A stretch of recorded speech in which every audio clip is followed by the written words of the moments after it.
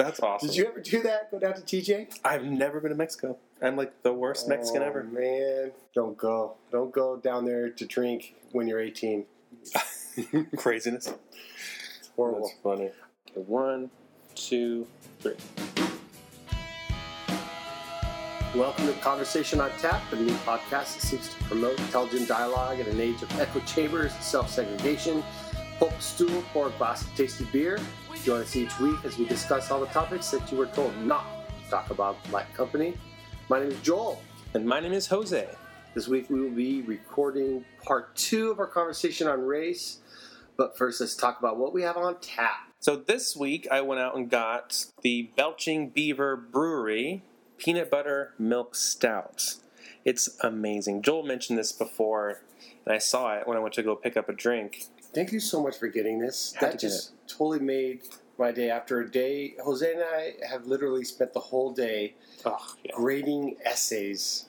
Our district has a writing sample, and we spent our day cloistered amongst other English teachers grading essays, and our brains hopefully can function. Yeah, my brain has been totally scrambled. It was, total, we graded maybe 800 essays, maybe? Yeah. All of us together? 100 each, probably. Yeah, about 100 each, or more. Woo! All right, so we're loving this peanut butter milk stout. If you ever go to like your local market or liquor store, you'll see it there. It's got a big old cartoon beaver drawn on the front. Nice. It's so delicious, though. What is that the brewery, or is the brewery called? No, that's the brewery. That's the brewery, They only Belching make Beaver. this, do you suppose? I've never seen their other drinks. Belching Beaver Brewery, Oceanside, California. Interesting. I wonder if Oceanside. they make anything else. We should find out. But man, my brother-in-law got me into that. And I don't like beer generally that has flavorings. Are you? I'm not. No. Yeah.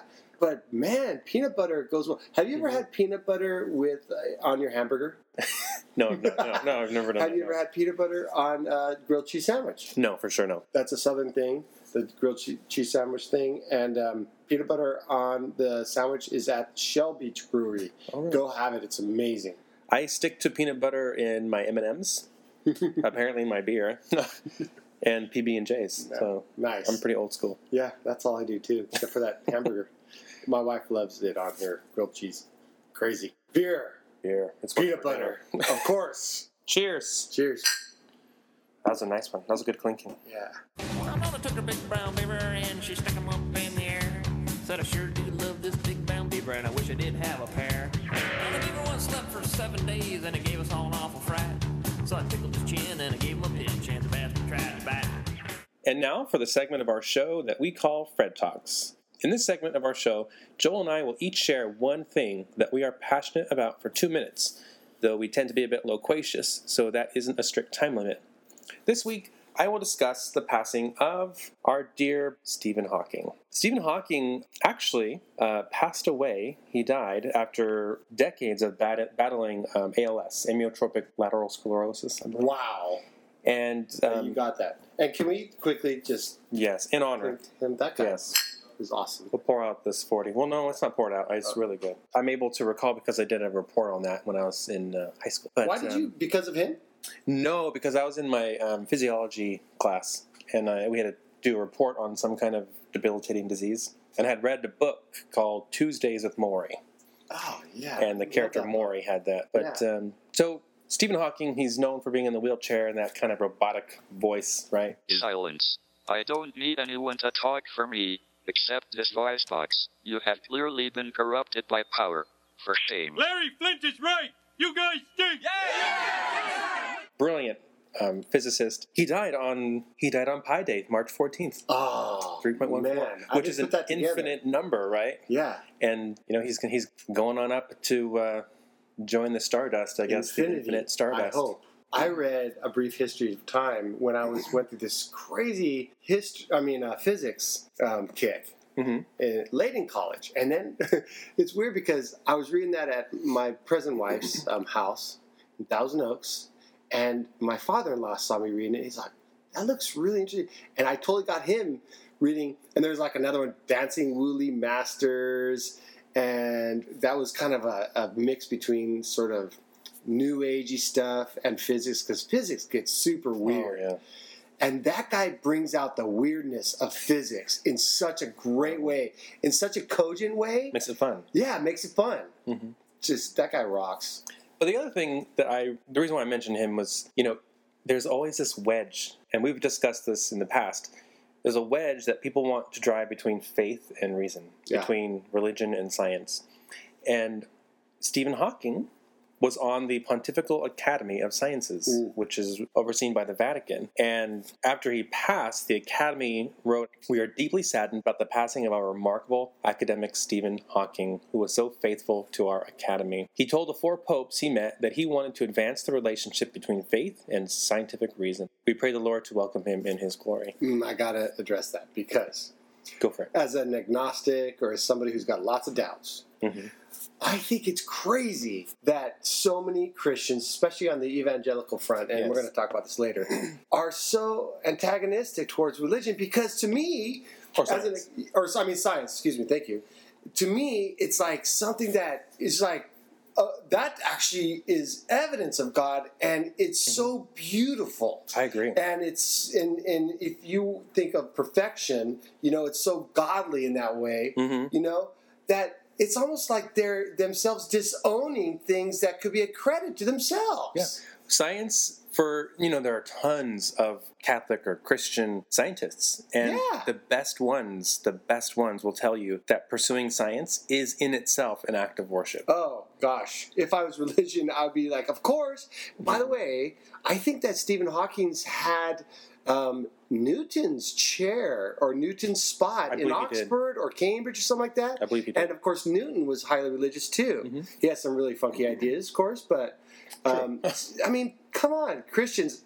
You don't have to hate science. It's because they're afraid. They think, well, either it's religion or it's, science. But no, it's both. Exactly. Both. And I think, the wedge has always been evolution for them. Yes. And as we've discussed before, the Catholic Church has no problem with evolution whatsoever. The other churches will come around. They have to, of course, because it's absolutely seminal, but... Well, when evolution was first proposed, the Pope at the time, whom I'm forgetting, basically said, this is a totally reasonable hypothesis. We don't really know for sure either way, but if Christians of good conscience and in good reason want to believe this, they absolutely can. And then, of course, you had Pope John Paul II in the early 90s, saying, at this point, evolution is more than a hypothesis. It's a valid theory. And then recently you had Pope Francis basically say, a lot of people look at God as like the fairy godmother, just waving a wand. It's like, obviously, evolution is true. Yeah. And I think a lot of Christians balk at that. Yeah. But it's such a stumbling block. And then you look at the Big Bang Theory, and so many scientists will embrace that and say, look, Big Bang Theory, as a way of disproving religion. Well, who came up with the Big Bang Theory? It was a Catholic priest. Yeah. Catholic priest. You can't disprove religion for once. So that's nutty that they try to use that. But yeah. We mourn the death of Stephen Hawking, someone who himself was an atheist, but nonetheless, I think there was that part of him. I participated in the worship of God, even though he wouldn't put it that way. He believed in pursuing science and truth to the end. Dude, so you talked last week about how if you're pursuing God, but in some sense truth is God, and so maybe, and I hate to say the idea that he gets into heaven. Right. It's so. Tawdry, but I wouldn't even touch that with a 10-foot pole. Okay, but does he get in? Is he accepted? Was he pursuing God? I love that idea. I think it's so elegant. So many people pursue God without realizing it. Yeah. So I think that's one way, pursuing truth, pursuing science, to where it would lead you. And he had this belief called the theory of everything, which was the title of his biopic. And I have to say, as a Christian looking at that, there is a theory of everything. It's God. Yeah. Right? He had this theory that there's some unifying principle, some unifying force or something that ties all of the material universe together. Yep. And as a Christian, I'd say there is, and it's God. And he was pursuing that. So even though he didn't call it God, he pursued it. Yeah, interesting connection to what we talked about last week as far as, it's not necessarily the person that we all have in our head as God, but it's pursuing truth and beauty. Yeah. Right. Right on. And what about you, Joel? This week, all right. What are you talking about? I can't believe we actually took Stephen Hawking and we made it religious, because I was going to do a sort of a switcheroo on you and talk about religious stuff today. I got a question for you. Shoot. What is the oldest, if not the oldest Christian community, of course, was in Jerusalem right after Jesus' death. Right. That I think we could all agree on that. Mm-hmm. But after that, I think I've read, and I don't know, I'm always bringing up Fred things where I know for sure, but what do you think is the oldest Christian community in the world? Based on what I know, and this is kind of my... We haven't talked about this, by the way. We haven't talked about this. Yeah. I would say the oldest would be, if you're talking about Christianity, that word, the oldest would be in Antioch. Dude, you got it. All right, well, I think it's interesting just because of what's going on in Syria right now. Mm-hmm. And, of course, we all think of Syrians as Muslim, and most of them are, of course, but there's a huge and thriving, I'm not mistaken, there's a Christian population there. And I wonder if Americans would be more open to, accepting Syrians here. I'm not talking about, Obama Americans, but I'm talking about Trump Americans. Right. If they knew that was the seminal, one of these seminal Christian communities in the world. Totally. I believe there are Maronite Christians over there. Yeah, Coptic Christians. Yeah, it's. I saw something on TV about it. It was really fascinating. And they, of course, they're so proud of it. Mm-hmm. I think the river that they their community lived along was called the Orestes, and I think Antioch, though, is in Syria or in Turkey, in northern Syria or Turkey. Syria, Turkey area. Antioch's in the Bible a lot, right? Yeah, Antioch is where they were first called Christians. But there's no New Testament. There's no New Testament book called like Ephesians and Galatians and Romans. There's no Antiochians, which is weird. Yeah. There should be. There should be. I know, because they were. Yeah, that's true. All right, so that's mine. Mine's small, but it's cool. It's very cool. I like that you mentioned that. And I'll just add one thing to that, because we talked also last week about praying to God. And no matter what you call God, He hears you when you pray to Him, when you seek Him. And prayer is kind of different than what a lot of us think it is. Yes, but the Christians in that region who speak Arabic, they don't call God, quote unquote God. They call God, the Christians call God Allah. No shit. Yes. No shit. Mm-hmm. So when they pray to God, they're praying to Allah. That is so cool to me. Right on. Because it's the word. Yeah. And so people get offended, Allah. I bet that a lot of Trumpian Christians would hate that. Exactly. They're praying to Allah. Yeah. Yes, they're Christian. They're praying to God. Oh, that's cool. I thought you were going to say Yahweh, but that's Hebrew. That'd be the Hebrew. Yeah, all right. So, anyway, just fun fact. Yahweh.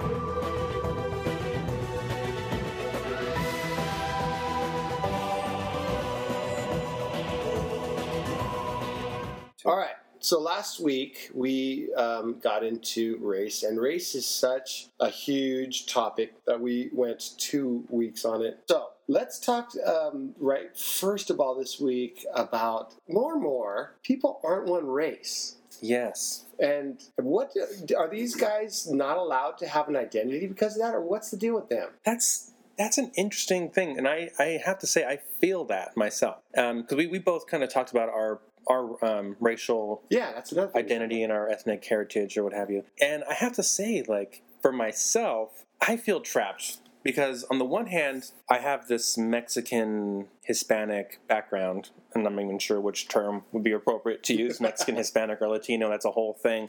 Yeah. But there's that side. But then I also have the other side of me, my family, who, is Chumash, but there's also Irish, and there's Okie in there, and Cherokee. And so I guess you can say there's some indigenous aspects to that.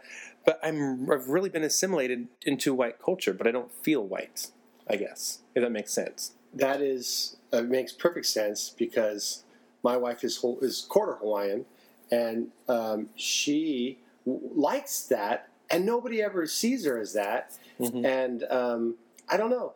I think that we're right now in history seeing the effects of this for the first time. Not for the first time, but more and more. Right. And as more and more races mix, which is a beautiful thing. Yes. And people in the past had to relate and identify so much with their race.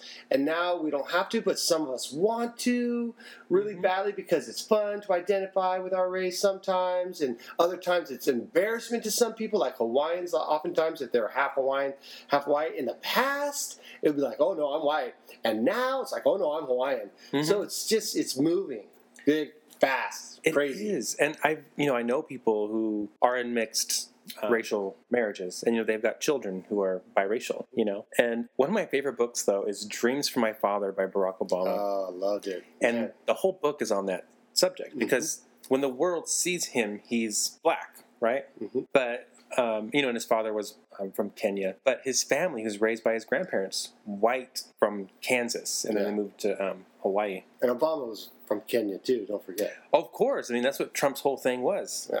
Yeah. That's why. That to me was one of the markers right there that Trump was racist beyond all belief. Yeah, obviously he must be from Kenya. He can't be American. Yeah. He, I think, was so benefited by an ability to see things from both sides. And do you feel like you benefit from that or not? I mean, it's interesting in your case. I think I have a lot of instances in my life, my background, where I've developed empathy for people because my mother is deaf. And so I have a really big heart, I guess, for people who are handicapped or people who have disability. And then, being caught in the two worlds. Now, here's a question for you. Do you have, like, a deep, abiding pride for Hispanic culture? Do you get that, like, when you watch Ballet Folklorico or when you eat Mexican food, stuff like that? I do, which is crazy. I think that's cool. You should. But I didn't grow, I guess I grew up with it with my dad. My parents got divorced when I was young. So my interaction with my father, I never learned Spanish. I didn't really pick up the culture, really. But I got enough to where now, like, I watched that movie Coco. I'm like, oh, that's amazing. I could love Day of the Dead stuff. Nice. Yes, Ballet Folklorico. I'm all about it. I love, listening to, like, the mariachis. Like, I love that stuff. I love Mexican food. I cannot get enough of it. Right on. But then I go to order a burrito, and I can't speak Spanish. Okay, let's get into, like, Hispanic, Latino. Are there other terms? Mexican-American. Mexican-Americans don't like to just get into gang fights. They like flowers and music and white girls named Debbie too. Mexican-Americans are named Chata and Chela and Chema and have a son-in-law named Jeff. What are the differences? So I had to look this up because seriously, I don't get it. And on the census, I think that there's both. And by the way, we have to talk about the census too, and that's going to go by the wayside, right? In 50, 100 years, people are going to be so mixed that that's going to be complete rubbish. But anyway, So what's the difference between Latino, Hispanic, Mexican American? So I had to look it up. Obviously, Mexican Americans, they're people who immigrated to the United States from Mexico. Hispanic, those are people who speak the Spanish language. Right. And generally speaking, their heritage, their ethnic heritage, originates in Spain. Now, could an indigenous Indian from Mexico who speaks only Spanish, let's say they don't speak any Mixtecan or... Oh, my goodness. I bet that they'd also be considered Hispanic. I'm sure they would, because in Santa Maria they are. Yeah, they would be, I think. You're right. Yeah. But then there's Latino, Latina, and Latinx. Ever heard of Latinx? I have. So a lot of languages, they're gendered. Right. Oh, yeah, okay. That's so right. Latinx is about getting rid of the Latino, which is Latinx. Not gonna happen. It's a little too, I mean... I don't know. People take things too far. I would love to hear a Spanish speaker who believes in Latinx try to do that. I want to hear how they try to do that. Yeah, I don't think that's going to be possible. I mean, I think their cause is noble, actually, but it's just impractical. It's not practical. Yeah. So the people who identify as Latino, Latina, or Latinx, they are people who are from the culture and region of Latin America and may or may not actually speak Spanish. You might speak a different language. Okay. Right? Like they might speak Portuguese or something. Right? So, they might have their origins like in South America or Central America. Whereas Hispanics might have their origins in Mexico or Cuba. Right. So I think that's the difference. I think that's very useful to know. And But then I it think gets most confusing. people, I bet like 90% of people don't know that. But then it can get confusing. Like you were saying, like, well, what if you're indigenous? Right. Like, Yeah, there's all kinds of exceptions to that rule, I'm sure. So, stereotyping. I mean, we my got kind of goodness. into that a little bit, but is it always wrong? Because there's a part of me that says it's not always wrong. Okay, here's the question, I guess. Is there any group sort of dynamic or group characteristic, any racial characteristic that is true so much of the time, so like 90% of the time, Right. that you can sort of say it of a culture, you could say it of a race without being a dick? I mean, this is Right. to me, coming from Hawaii, they did it. And I Right. thought it was fine, but on the mainland, no go. I think it's a no-go. But I think you're right. There's something to that. So, like, if you say all Asians are good at math, Right, that's no, a positive no, stereotype. That's a no-go still. Absolutely. But those are positive, quote unquote. Characteristics. Okay, so what if it's a positive thing? What if it's like Hispanics and family?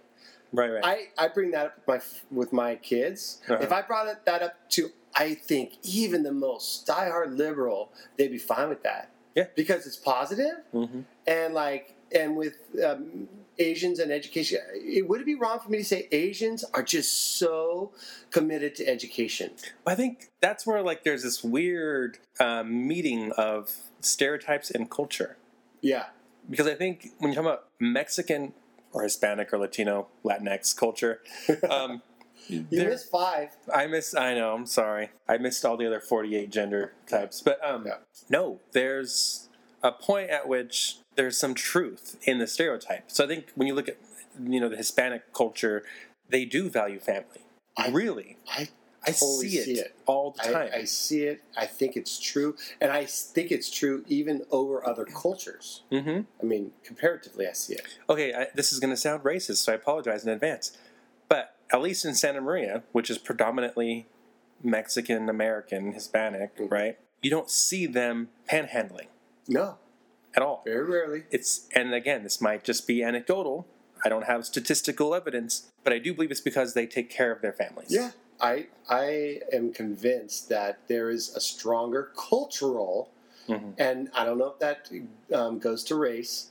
Is it amore? For the strong affinity for family in the Hispanic culture. Yeah. Absolutely.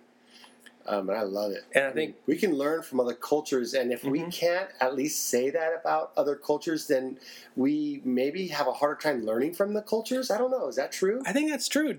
Okay, so this was a topic that we were going to talk about last week but didn't get to. Do you think that Americans feel like their culture, whatever that may be, is superior to other cultures? Most Americans, and more likely to be Trumpian Americans, absolutely. I don't think can you argue no? Does anybody actually? They do. What? So if you listen to the white supremacists and like Richard Spencer, David Duke, Republicans are aghast when you claim no. Yes, but if you listen to people like Tucker Carlson on Fox News, he's very popular. He took over for Bill O'Reilly. Well, diversity is our strength is the only one our leaders seem to agree on. The less we have in common, somehow, the stronger we are. Is that true? These people, they look at multiculturalism, they look at diversity as an attack on the superior American culture. Why would we want to dilute our culture with all these other primitive cultures? It's so crazy. Because in fact, American culture is so awesome because of all these. We are the most multiracial and multicultural community. And it's weird how somebody can be 180 degrees wrong. Totally. They think that, they have that old mentality where America should be a melting pot. And that was kind of a good concept. All these, I guess, cultures come together and they're blended into sort of this bland. And by the way, the opposite idea is the salad bowl. Have you heard that? That's what I was going to say. Yeah. So the new concept is the salad bowl. Right.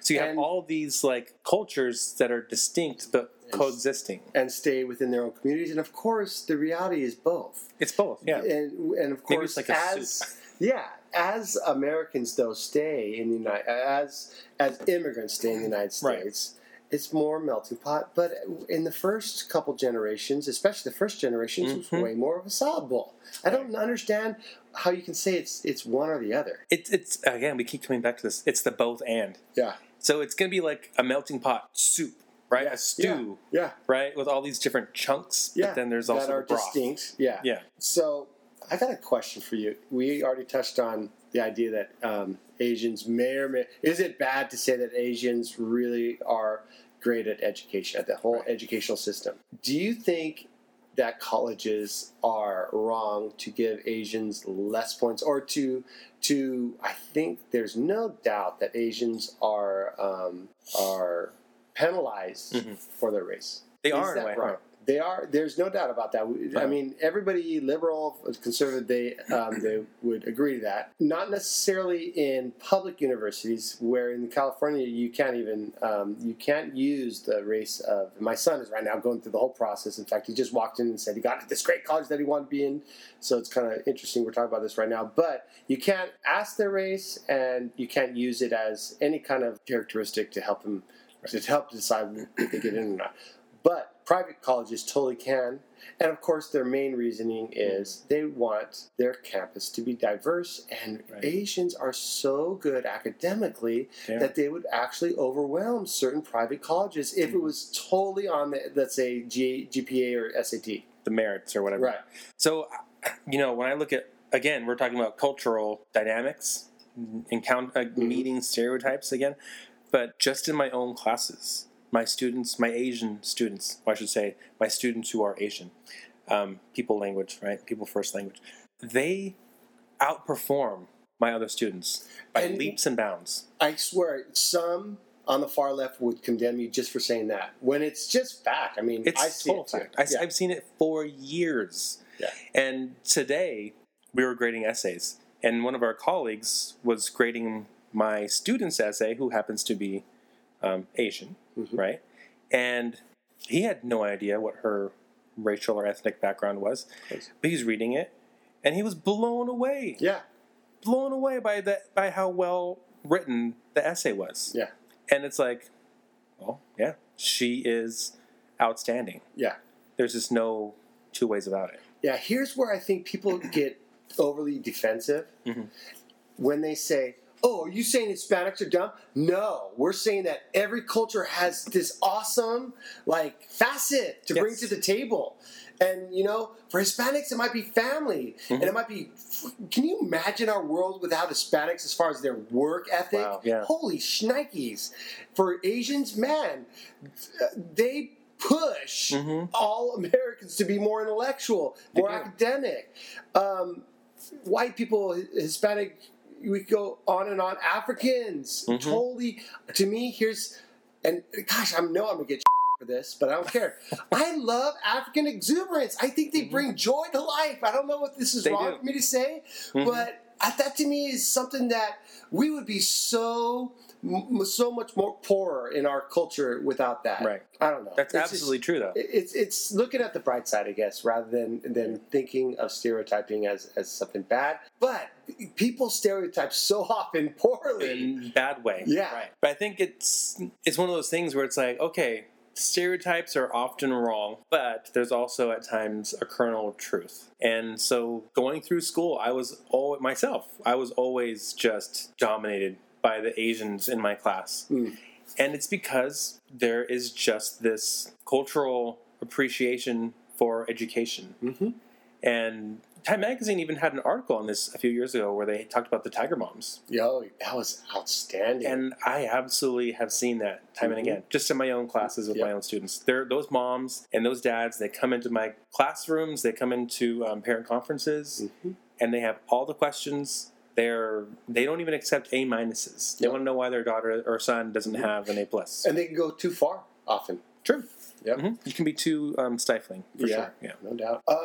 Did we get last time into cultural appropriation? I think we did a little bit. We might have touched on it a I little just bit. want to touch on it really quick because I hate it. This is one area where I'm 100% opposed. Yeah, we did. I remember talking about Gwen Stefani. But, okay. People, if somebody wants to use a culture that obviously is a good thing. That's saying that cultural tradition is awesome. Otherwise, they wouldn't be using it. Imitation is the sincerest form of flattery. Yeah. So let's just get past that. So, part of the cultural appropriation, I think we talked about this last week. A recent instance of that was Bruno Mars. He's been thrown under the bus because, he's half Filipino, he's half Puerto Rican, and I guess he has some Jewish heritage in there as well. But he plays black music, right? He plays blues and jazz, hip-hop, all these cultural genres that are traditionally black, African American. There are people who are saying to Bruno Mars, hey, you're appropriating our music. You're appropriating our sound. We talk about Elvis. Yeah. We talk about Elvis, but to me it's like this sound belongs to everyone. But I can understand where they're coming from because blacks have been taken advantage of. Okay. For all of American history. Yeah, and not enough credit ever gets paid to African Americans, especially I feel like in music, but in other areas too. Man, have they contributed a boatload in music. Here's another topic. We're getting into African American culture, race. African Americans historically have just been shattered upon, and you can't disagree with this and know history.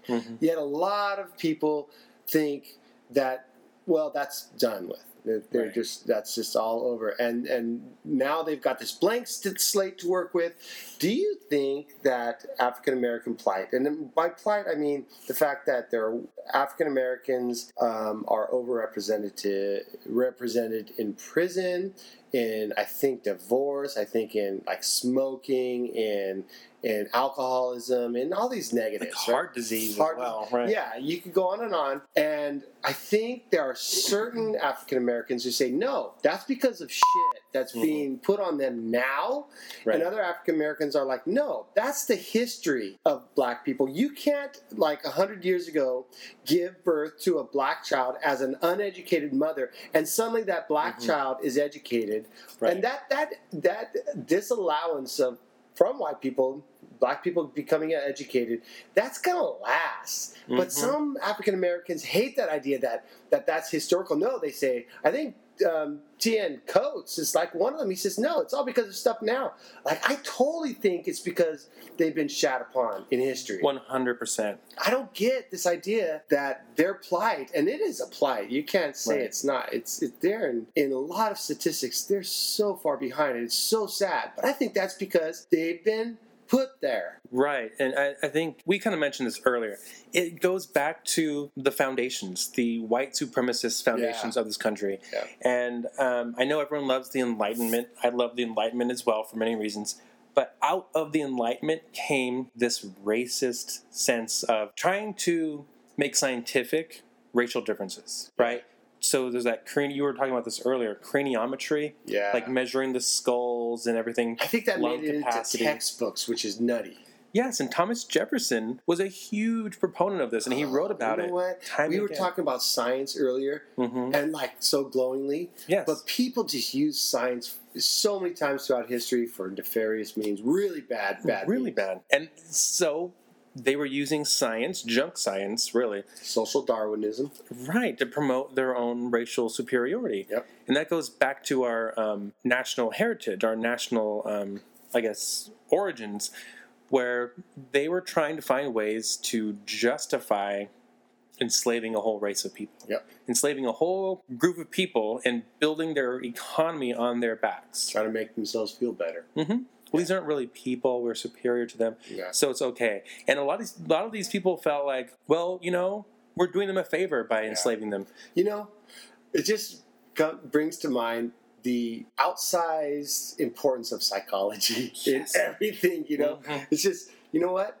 We want to bury our heads, and if we can find a way to bury our heads to the truth, we're going to do it. Denial. But that's the thing, that mindset has carried on through to today, where people can't even acknowledge the fact that African Americans have gone through some shit. I can't believe anybody, I kind of fault education. I don't think we get into civil rights. We teachers, shoot, we ran out of time, Right. We just, my kids haven't been exposed to that nearly enough. My students are writing an essay right now on Martin Luther King. Right on. Because I see that as you're saying, I see that as a gap. It's like we Yeah. recognize him one day of the year. Yeah.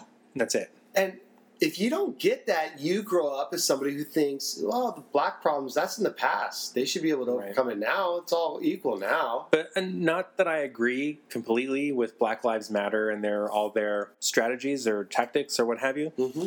But the reason why Black Lives Matter, the reason why they even exist, is because of racial prejudice. Yeah. And you hear people doubling down on the prejudice by saying, well, no, all lives matter. Oh, come Well, on. That's come not on. the point. That's not the point.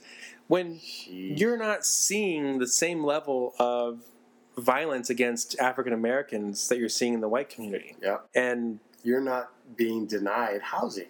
exactly. You're not being denied a cab. You're not being denied a job.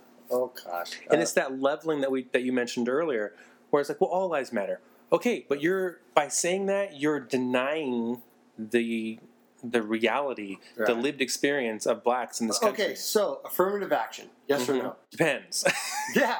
Depends. Yeah. I think in some But cases, yes. yeah, I mean, it does screw people who have nothing to do with this. I mean, it'd be great to go back and screw all those racists who kept them Right. down. We can't do that. That's the problem. Mhm. We got to do something to help people who've been historically oppressed. Right. So, like my uncle, though, will tell you he works for the government, and hopefully he'll be a guest on our show That'd be someday. sweet. But he's mentioned in the past, we have these affirmative action quotas that they have to meet, and there's something good about that. We want to have a diverse workforce in the government for sure, but he works in a branch of the government where it's very science based, and there aren't a lot of African Americans, Right. and so Because they of get history. deemed. Yeah. And so because of the need to meet quotas or affirmative action, they've hired people because they were black who are underqualified. Right, because there's such a small pool. And they're trying to meet a quota. It's Right. like, well, this guy's Right. not good. Right, so what about that? Good or bad? I think that's a bad. hard one. That's a hard one, but I think it's bad. Yeah, that one goes a bit too far. And so there's this weird balance. I don't know. I don't Because, have all the answers. yeah, can you imagine being the guy that just is so passionate about it, and Mhm. there's a small pool of African Americans, hopefully it's growing, and it's just like, well, we want to make amends, and we Mhm. hire this guy, and that guy who's passionate is just like, oh, crap, I didn't do Yeah. anything. Yeah. He might be such a social justice warrior, but he gets dinged. Right. Yeah, that's a tough one. It's a tough one, and I don't know. I think Yeah, we do need, though, to make sure that in colleges yeah. and in the workforce, if there's a pool for, if there's a pool of African Americans or Hispanics or whomever, women who want jobs and they're qualified, we need to hire them. Yeah, we need to. The question, see, it's gray. It's just where to draw the line. Exactly. I mean, And the line's blurry. and then so there's all these lawsuits that have happened in the recent past about whether or not colleges are racist in not promoting whites or not accepting whites who have better SAT scores and better GPAs than minorities. Right. But here's the deal with that. And everyone seems to gloss over this. Colleges have every right to want a campus that's diverse. Of course. I mean, so and they're like, oh, but that can't be one of your interests. It's got to be totally objective. Well, I say that's baloney. So to me, if a college wants to make diversity a requirement for admissions and disallow people because of their race, I think that's totally up to them, and I think that's absolutely valid. And they've lost, by the way, every time they go to court for this. Because judges allow them that right. Of course they have that right to make diversity bigger than the SAT and bigger than GPA. Right. So then the question is, so if we're going to make it to where colleges are seeking racial diversity, are we going to then expect gender diversity? Because women, girls are applying and they're being accepted more than boys. Right, and that's happening. I don't know. Has that happened on public university? I know it I'm not totally sure. happens on private. Girls are going to take over the world. In some private universities, I think it's 60-40, dude. Oh, wow. 60-40 is crazy. Now we just got to wait for our And- first female president. Like, I think it was, yeah. So Yale, I think, opened it up to females in 69 when I was born. That seems really recent. Totally. Of course, that's because I'm getting old. No, you're good. So anyway, all right, dude, we got to talk about black comedians. Oh, my God. All right, we talked about the fact that every race brings something cool to the table. To me, it's African American exuberance. All right, where would we be without an African American? And it's so cool how they do this in Black Panther. They're trying to be so stoic, and then somebody just crack a joke right in the middle of the ceremony. That's pure African American. I love that. Okay, who are the great comedians? So many of them are African American. What's up with that? So like Richard Pryor, right? Yeah. And Richard Pryor is classic. The Godfather, right? He's the king. And he set himself on fire. What's Sanford and Son's guy? Red Fox? Red Fox. Oh my gosh. That's another classic. Oh, it's the worst one. This is a big one. I'm dying. You hear that, Elizabeth? I'm coming to join you, honey. Oh. If you look at like in the last like 20, 30 years, Chris Rock. Oh my gosh. He had so many brilliant jokes that touched on race, but he retired some of those jokes. So he had jokes about, you know, what's the difference between an N-word, I'm not even going to say it, and a black person. We could have a whole episode on that. What's the difference between an N-word and a black person, and like a black person? What kind of ignorant is that? I ain't never been to jail. What, you want a cookie? You're not supposed to go to jail. You low expectation have a mother. And he retired the joke. It could, you know, it was hilarious. And you won't tell me and I won't even go there because it touches on those stereotypes. Because comedy relies on being shocked. Yes. And we love to be shocked. And so can't we all like agree to say, hey, this is comedy. Everything goes. Right. Nothing sacred here. But see, he retired those jokes, that particular joke, because I'm gonna look that up. I can't wait to find out what the punchline is. It's fine. I'm not even gonna say it here, but because racists were telling those jokes. Oh, that's sort of what Chappelle said is why he quit. Yes. Interesting. So Chappelle, he's like, oh, I was telling these jokes, and then white folks were actually serious about it. Yes. That's wrong. So my pretty racist at times, but one of my favorite Chappelle bits. Just beep up. That's right. I know. Beep. My beep. So he reminds me of that one Chappelle show skit where he's a blind dude who's a member of the KKK. It's just, you know, pure joy watching that. And he's like one of the leaders of the KKK. Yep. But, you know, underneath the white hood, he's this blind black dude who doesn't know he's black. All right. What would you say is the overall message of your books? Sir, my message is simple. Jews, homosexuals, Mexicans, Arabs, and all kinds of different chanks stink, and I hate them. So, again, you listeners know we are all about hitting the middle. And Libbies, don't go too far. Conservatives, you're nutty. Yes. Yeah, this is a perfect example of that. Mm-hmm. How you cannot disallow comedians doing their things. And you know what? Let's do a real quick toast to African American comedians. Yes. God, even Cosby was just. Oh my goodness. Oh man. Not to go back too far to the hashtag #MeToo, our first episode, but man, he was a genius. Oh man, they're all so great. So we got to stop being so. When it comes to comedy, because we need all those endorphins that laughing gives us. So stop forcing these guys to stop telling great jokes and making us cry. All right. That's a good note to end. Do we want to end on that? Let's end on comedy. Yeah. People go out, listen to Dave Chappelle. Yes. I've been listening to his stand-up recently on Netflix, which, by the way, has caused some controversy because he's talked about the trans issue. Yep. He's not stopping. I got to commend him. Dude, But then he gets serious about it. He actually tells people, stop. I'm a comedian. This is my deal. People can't draw the line. Nope. And that was on that comedy show, the Seinfeld show I was telling you about. Comedians in cars getting coffee. Been watching a lot of it. Oh, outstanding. But people today feel like when they hear something, when they hear a comedy routine, they feel like they own it. Yeah. And then it's like they then filter what they're hearing through their own experience, through their own biases, right? And they get offended. Is it older generations, or is this only a millennial thing? I think it's mostly a millennial thing. I do too. Come on, millennials. What happened? They're super compassionate. You see, that's the good side of the coin, and good thing you brought that up because that's commendable. But then they go too far. Yeah. So it's just it's too hard to be black and white.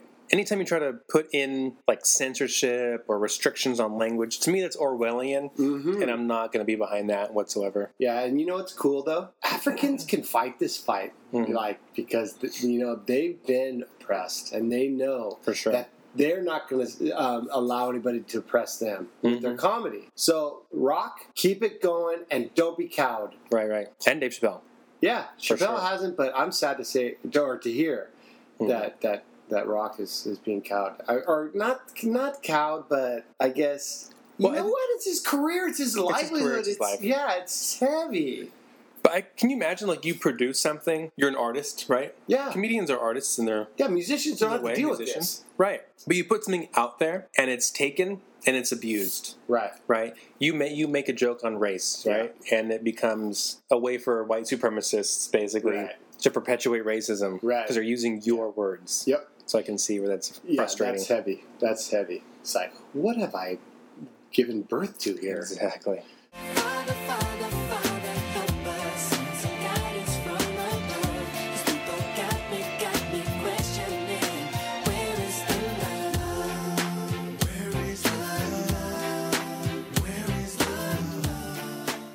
All right. So now it's the time of the show where we end. And our outro usually deals with music, literature, stuff we're into at the moment. And who's going first? I think this week actually is pretty funny. We are talking about the same thing. Cool. I think that's so funny. That's funny. So I posted this on my Facebook a few days ago, and I guess, I don't know, you read it on your phone or you read it online? I read online every week, and we both picked the same article for our outro. It's by Michael Gerson. Is it Gerson? Gerson. So it's by Michael Gerson, and it's titled The Last Temptation. And I shared this on my Facebook because I've had so many interactions with Christians, generally evangelicals, right, fundamentalists, who absolutely love Donald Trump. And I don't understand. As a Catholic, so many bishops have come out against him. The Pope has made more than a few allusions to him, saying, like, real Christians don't build walls. Real Christians build bridges. Right. So that's where I'm coming from. Dude. I don't understand the evangelical embrace. And the guy he is so good in this article about bringing to bear great facts with great commentary. And one of the great things that he does to me is he says a lot of millennials, speaking of millennials, absolutely equate evangelicals with hypocrite, with the word hypocrite, and I totally agree. How could you not? How could you be the supposed moral majority, and Bill Bennett, the moral compass, and now just love this twice or thrice or four times divorced, four times married, and porn, Stormy Daniels, a loving president we have. They got no credibility now. This guy just nails them on it. Well, why do their heads are in the sand? I know why, but it's shocking how their heads are in the sand. So Donald Trump won 4/5 of evangelical voters, right, and predominantly whites. I gotta say, I come from an evangelical tradition, and so I am, and I feel like would have been so much more comfortable in your tradition, and I am so much against the church because of the hypocrisy that I saw building throughout my life, and now it just comes to fruition in Trump. He personifies hypocrisy. Yeah. This is and this is weird. I was thinking about this throughout the whole reading of that article about how fundies and evangelicals are so into Satan on earth. And here they are worshiping the true Satan on earth, right? It's so symbolic and so trippy. And that's the thing. So we mentioned earlier that Stephen Hawking passed away a few days ago. Well, a few weeks ago, the Reverend Billy Graham died. Oh, that's right. We didn't address that. And there's a lot to be said for what he did. I don't want to totally denigrate him. But something that he did do that I think has had a lasting negative impact on our culture and our society was the alliance between evangelical Christians and Republican right-wing conservatism. Yep. And 20, 30 years later now, we have Christians, these evangelicals, who can't separate out their faith from their politics. Yep. At Oh all. my gosh, I saw that so much growing up. And as I guess, grew intellectually, I was so disgusted. Mm-hmm. I mean, we would be given in our church pamphlets by Dobson, a promoter of spanking your kids and all these right-wing nutty things. Mm-hmm. And it was just like, what the heck? It would have just, the Jesus I read about was so foreign to that, you know? Totally. It's just. But see, their Jesus, he's waving the American flag. Yeah. He's got the Second Amendment tattooed on his arm. He's evangelizing trickle-down economics. What's happening? So where does this go? What's the end game with this? Do they fade away? Is this their last hurrah? I think it is. So when you look at him... I think it is, but I've been so wrong about Trump. True. I'm so scared about saying that. True. We both were wrong. Everybody was. Obama, man, he's like, There's no way. that's not happening. And it happened. So I guess you're right. We shouldn't talk. Can you in imagine if he absolutes, gets but elected again, dude? Can't even. I might have a nervous breakdown. Yeah, totally. Oh, Lordy. But to me, it's like, okay, if you're going to spend 8 years going after Bill Clinton for getting a from an intern, which was consensual, regardless of... Now, we have a disagreement about this. Well, we have a disagreement. Downplay that. She was totally an intern and under his power. So, be careful. I don't want to get into that. But all anyway, right, But I'm on the side of it was consensual. And I am on the side now of that being bull. That they pursued that for impeachment. Yes, for sure. But it was wrong. But they did. It was totally wrong. Not to not impeachable. Though. Not to say that what he did was the right thing to do in any way. Right. But nonetheless, it's to say. So if you're going to spend if you're going to spend 8 years going after him, waging a jihad against President Clinton. Yeah. For that, how can you then turn around and say, it's okay that Trump was grabbing chicks by the kissing them without their permission, joking about it, extramarital affairs, apparently banging a porn star and filling out or signing a non-disclosure. Well, I guess he didn't sign it. That's why she's trying to sue him now. That's interesting. But you go down the line. Yeah. Golden showers in that dossier, which may or may not be true. But that's why I don't discount that. Exactly. How could you discount that after everything else? It fits the pattern. Yeah, it fits the pattern. Just go down the line. And here's a guy who boasts about being a billionaire. He's constantly talking about how great he is. Man. Constantly putting people... What part of Trump makes you think he's a Christian? Yeah, it just puts the lie to all of them. Mm-hmm. And they should just be, if they had any self-awareness, they should just be disgusted with themselves. The hypocrisy is just disgusting. But I talk to people, and what they'll say is, well, he's a baby Christian. Psychology, right? Exactly. But they discount all that. Yeah. Because it's like, well, he's born again. He's born again in his 70s. The amazing ability of humans to bury our heads. 100%. Because they're willing to forgive him all these things. They're willing to buy the lie that he's pro-life, quote-unquote, that he's Christian, quote-unquote. They're willing to buy those lies because he's got an R next to his name. And by the way, I wouldn't even really call him Republican because he waffles so much, it's hard to really tell where he lies. I agree. Like, as a Democrat, some of the stuff, I hate the guy, but some of the trade policies hurt unions in the United States. There's no doubt about that. Mm-hmm. And so it's interesting, but Republicans are totally able to turn the other way when it comes to that. Totally. Just because they are. Mm-hmm. So to go back to the article, though. Gosh, go read it, man. Read the article. If you are at all a proponent of evangelicalism or disgusted like I have been, you have to read it. It's so well written. We both came to it, by the way. So yeah, separately, really. I guess my question is there any point? I mean, can you overcome the psychology? I don't think Should we try? These people need to have their own come to Jesus moment, I guess. Really. What does it take, though? I mean, if that doesn't do it, if everything he said doesn't do it, if the reality on the ground doesn't do it, you can read his tweets. It's not like it's something he said to somebody in their ears. Mm-hmm. But see, then they'll turn around and say, well, he's saying what we're all thinking, right? Or he speaks the truth. But if that's what you're thinking, what's wrong you with have the mind of Christ. Yeah. Are you really in are you really walking with Christ? Yeah.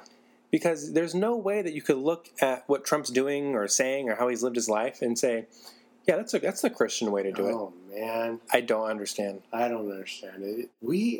God, Jose, we said it. We've said it so many times. We are living in cartoon times. Yes, we are. These are cartoon times. Let's not all of us listening right now downgrade the idea that these are cartoon times. They are surreal. Nobody could have written this. No. All right. So that's one of our... And then you had something else, though, Joel. I have to... On a positive note, we play the Pixies for our theme song, the great Where Is My Mind? And of course, the great bassist, speaking of women's rights, of the Pixies is the great Kim Deal, who went on with her sister, twin sister, no, not twin sister, to found the great band The Breeders. And they just came out with a new album, and it's outstanding. And go listen to The Breeders' new album. It's just fun. And the thing about Kim Deal, I used to think that the Pixies was all about Black Francis, but now I'm thinking Kim Deal was the center of that band because she brings so much of that cool. I mean, I guess to me it's the coolest of all cool. Like she forgoes regular time signatures, she forgoes regular arrangements for songs, and just does what she wants. Man, I love it. I love the new album. I'm going to go watch them in L.A. I think they have some of their old bandmates with them. And I think I read that, but I can't remember for sure. Wait in the car! I got business! Forgot the sun, trying to get off, taking a nap, strategies for punks. I just want to say one more thing, though. I'm not going to take forever to say this, but I will say this. This morning, before I went to work, I almost cried sitting on my couch watching the new Avengers Infinity War trailer. It was so beautiful. What is that? Fill me in. It's the Marvel Universe has been developing for 10 years, since 2008 when they introduced Iron Man. So from the first Iron Man to the second Iron Man, Thor, Captain America. Wait, so what was great about it? So it led up to, this is the climax. This Infinity Wars movie is the climax. Why? Why would they end it? I mean, can you go past the climax? You can, but so that's the thing. Like all these characters, like the Guardians with Iron Man, or Thor hanging out with Groot, and that's done. And it's in this movie. They all come together to fight Thanos.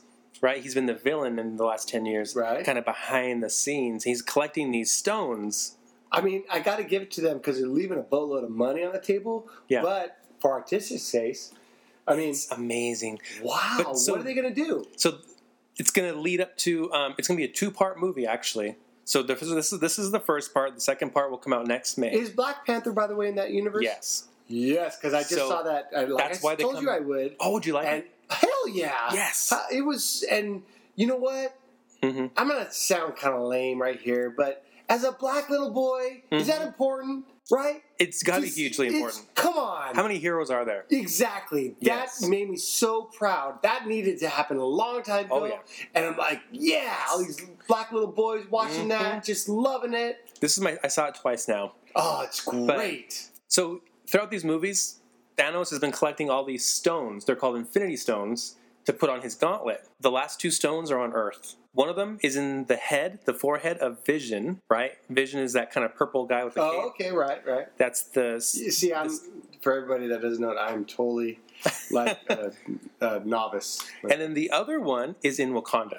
I'm assuming it's in that mine somewhere. You know where we're talking about the meteor hitting Earth? Oh, yeah. I'm assuming. So Thanos is coming to Earth to get those 2 stones. Nice. And the Avengers are going to take them on. Kind of Lord of the Rings kind of flavor to it. Yeah. So I'm very excited. The trailer was epic. If you have not seen it, go watch it. The movie comes out April 27th. It's been 10 years in the making. And after these 2 movies are done, they're going to continue with the Marvel movies, but with a whole new group of people. So probably like Doctor Strange. I'm assuming there will be some more Guardians. Yeah, they got enough material to go on. Yes, but this is kind of like the pinnacle for like Captain America, Iron Man. Right. Now, will we see them in the future in minor roles or major roles or both? You have no idea? Spoiler alert. So if you don't want to hear this, fast forward. But basically, in the comics, Thanos pretty much kills all those characters. And Jose knows his shit, so you can. I mean, they've been pretty faithful, right? Yes. So all those characters will probably be dead. Are we going to be depressed then? Possibly.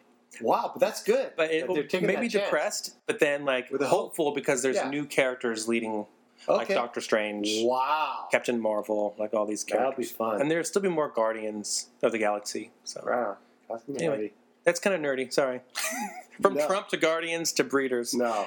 So- No. Come on. That's not nerdy. Nerds rule nowadays. That's right. I'm Peter, by the way. Doctor Strange. Oh, you're using your made-up names. Then I am Spider-Man.